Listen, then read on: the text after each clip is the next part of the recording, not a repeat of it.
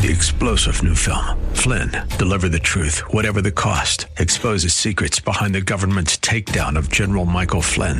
Flynn knew what the intel world had been up to. He ordered the first audit of the use of contractors. This set off alarm bells. He told the truth. He was the most dangerous person for Donald Trump to hire. They had to get rid of Flynn.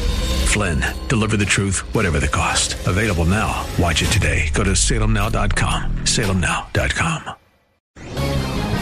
This is Chen of the Hoover Institution for Townhall.com. We're still waiting for the dust to settle on this year's elections, but one thing appears extremely likely. Republicans will retain control of the United States Senate. Credit should go to Mitch McConnell and the leadership team at the National Republican Senatorial Committee. They were left for dead by many pundits and analysts before the election, but managed to pull off an impressive victory, even though they were outspent by tens of millions of dollars in crucial races across the country. Congratulations should go to incumbent Senators Susan Collins, Tom Tillis, Joni Ernst, and Steve Daines, who appear to have won re-election.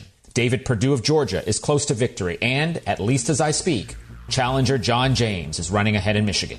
It was a good night for the Republican majority in the Senate. That will be hugely important, regardless of who wins the presidency. I'm Lanhee Chen.